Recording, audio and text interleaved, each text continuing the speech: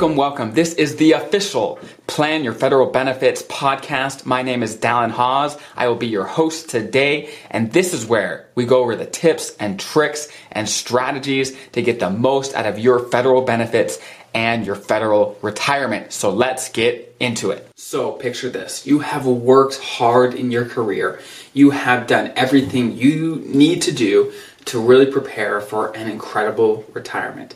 You get to that age where, hey, I'm going to start my Social Security benefits. I've been excited for these. I've worked hard. I've contributed into the system, and now I'm going to take advantage of the opportunity and start drawing those benefits. But what people don't realize is that oftentimes when your income is over certain thresholds, almost 85% of those benefits that you get from Social Security can count as taxable income. Most often people think that just because for years they put into the system, they won't be taxed on those benefits. And for most people, that's simply not the case. And because there are so many misconceptions, so many things that people don't realize about Social Security, that is why I'm putting together this video to really go over some of the main things that you should think about when trying to draw Social Security. So for the first thing that you have to realize that is super important, it may seem like a no-brainer for you, but for some people it may not. So I'm going to go over it anyway. And that is, it matters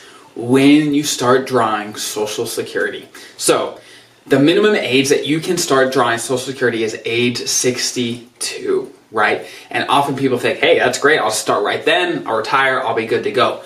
But for every month that you take Social Security before your full retirement age, which is between age 65 and 67 for most people, for every month that you start your benefits before that age, which is based on your birthday when you were born, you will get a reduction in your benefits. So it makes a difference over the long haul.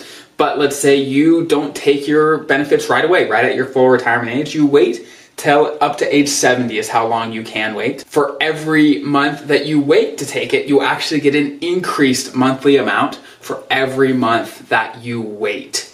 But there's pros and cons. Some people might think, well, hey, if you could get the biggest amount, the largest amount, if you wait to age 70, isn't the best strategy just to wait to age 70? And it's simply not the case for everyone. Because let's say you wait to age 70, and then let's say you pass away at age 71. You would have only gotten a year's worth of benefits. When if you would have started at age 62, you would have got less per month, but you would have got more over your lifetime. So there's a few things that you have to take into consideration when deciding when to take it. And the two things that are really important are need and longevity. So you have to think about, when do I need to take Social Security?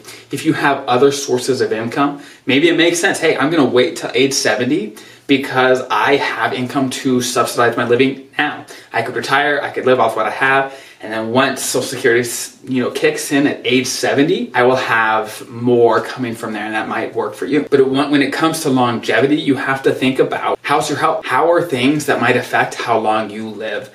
And how will that impact when you should take Social Security? So there really isn't a straightforward, a simple answer for that applies to everyone. Again, you have to apply the principles that I share in your life in the way that makes sense for you and your situation. But the second misconception that I see all the time, like I mentioned at the beginning of this video, is that Social Security can be subject to reductions and, of course, taxes. So let's say you take your Social Security early. You take it at 62, and you say, hey, I'm going to take a part-time job to subsidize to fill the gap of what I need to live after that point for a while to get some savings in the bank, right? If you make income, W-2 income from a job, and you're also taking Social Security, oftentimes once you make over certain amounts, your Social Security benefits will be actually reduced by the amount that you make. And there's lots of rules and nitty-gritty details when it comes to this, but just make sure you are aware that sometimes once you start taking Social Security early,